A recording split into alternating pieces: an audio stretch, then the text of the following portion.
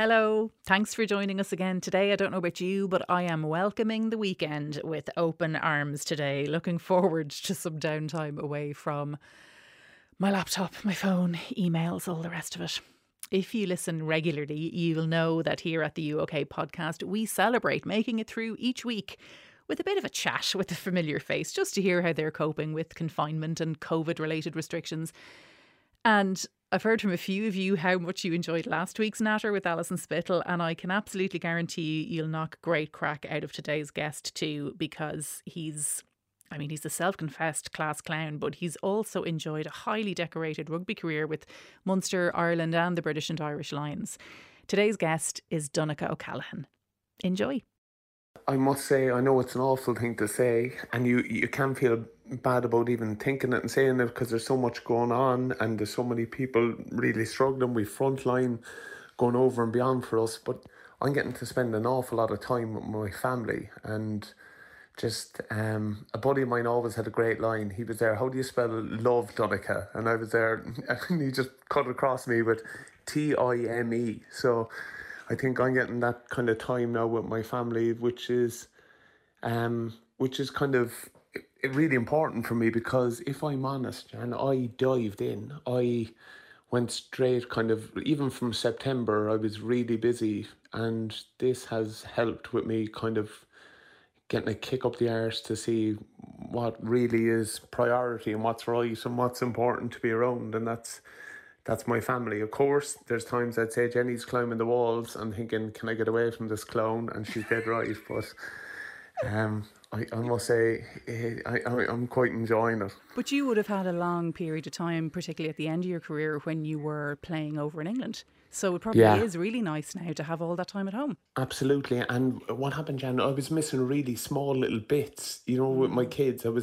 I know they sound kind of corny, but I was missing a tooth falling out, or I was missing, but now you're around for all of that, and you just need to be present, you need to be there, and I didn't have the balance right. And look, this isn't a right balance either, that it's over the top. You know what I mean? Yeah. Even my kids now are like, oh, we don't want to play stuck in the mud anymore, fella. You know what I mean?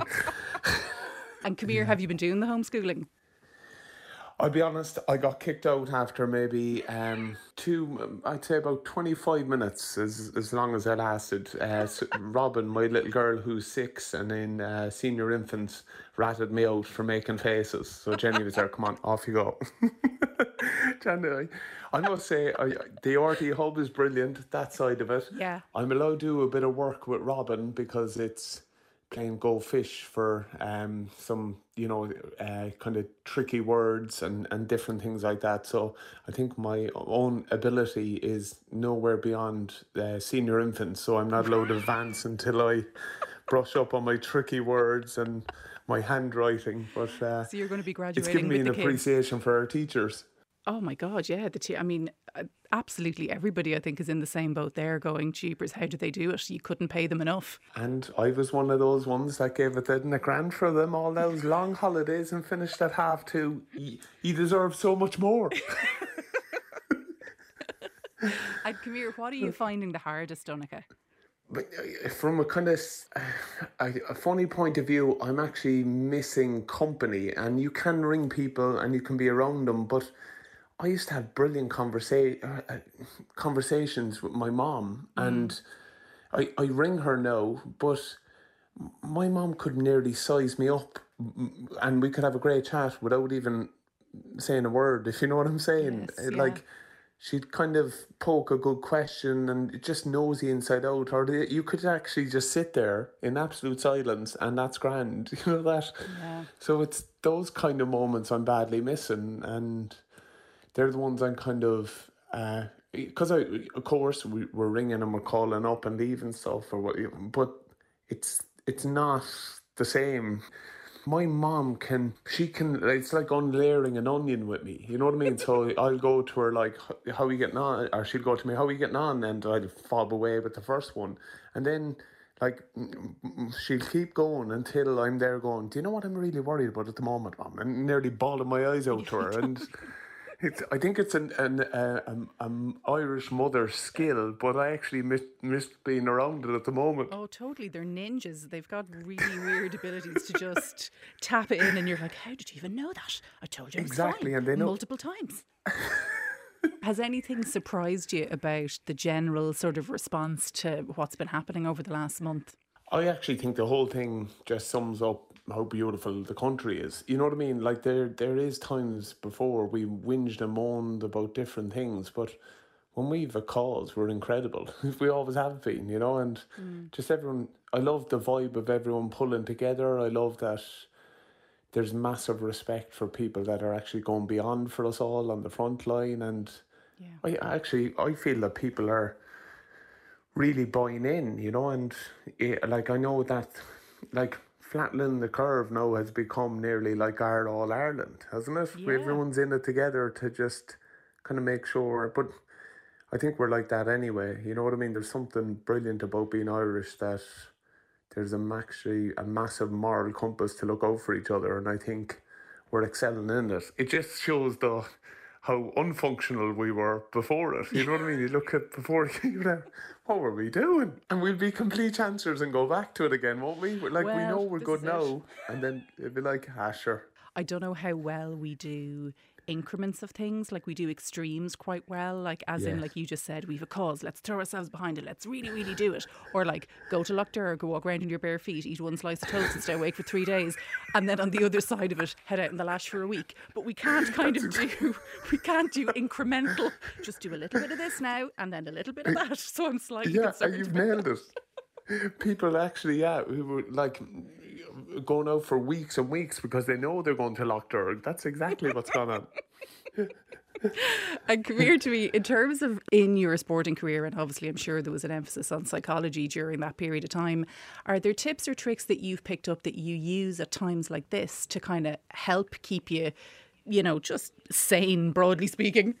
I know this sounds crazy and I'm going to regret saying it, but even like chatting to yourself properly and stopping the negative chat in your head. Like, Yeah. like it would have happened me in rugby.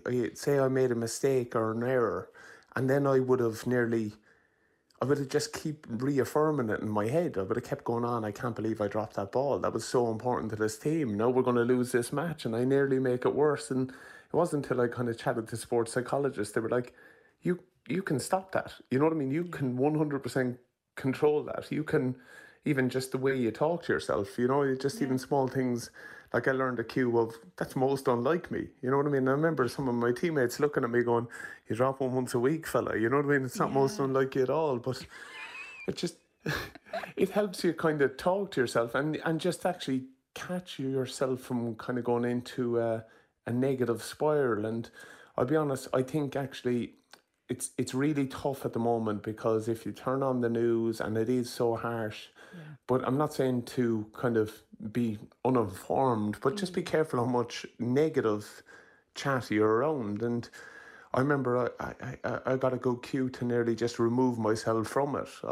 I knew I actually probably sponged it up, and Yeah. we used to have a group called. There was a group of lads that used to go for a coffee after training, and it used to be called the Sappuccino.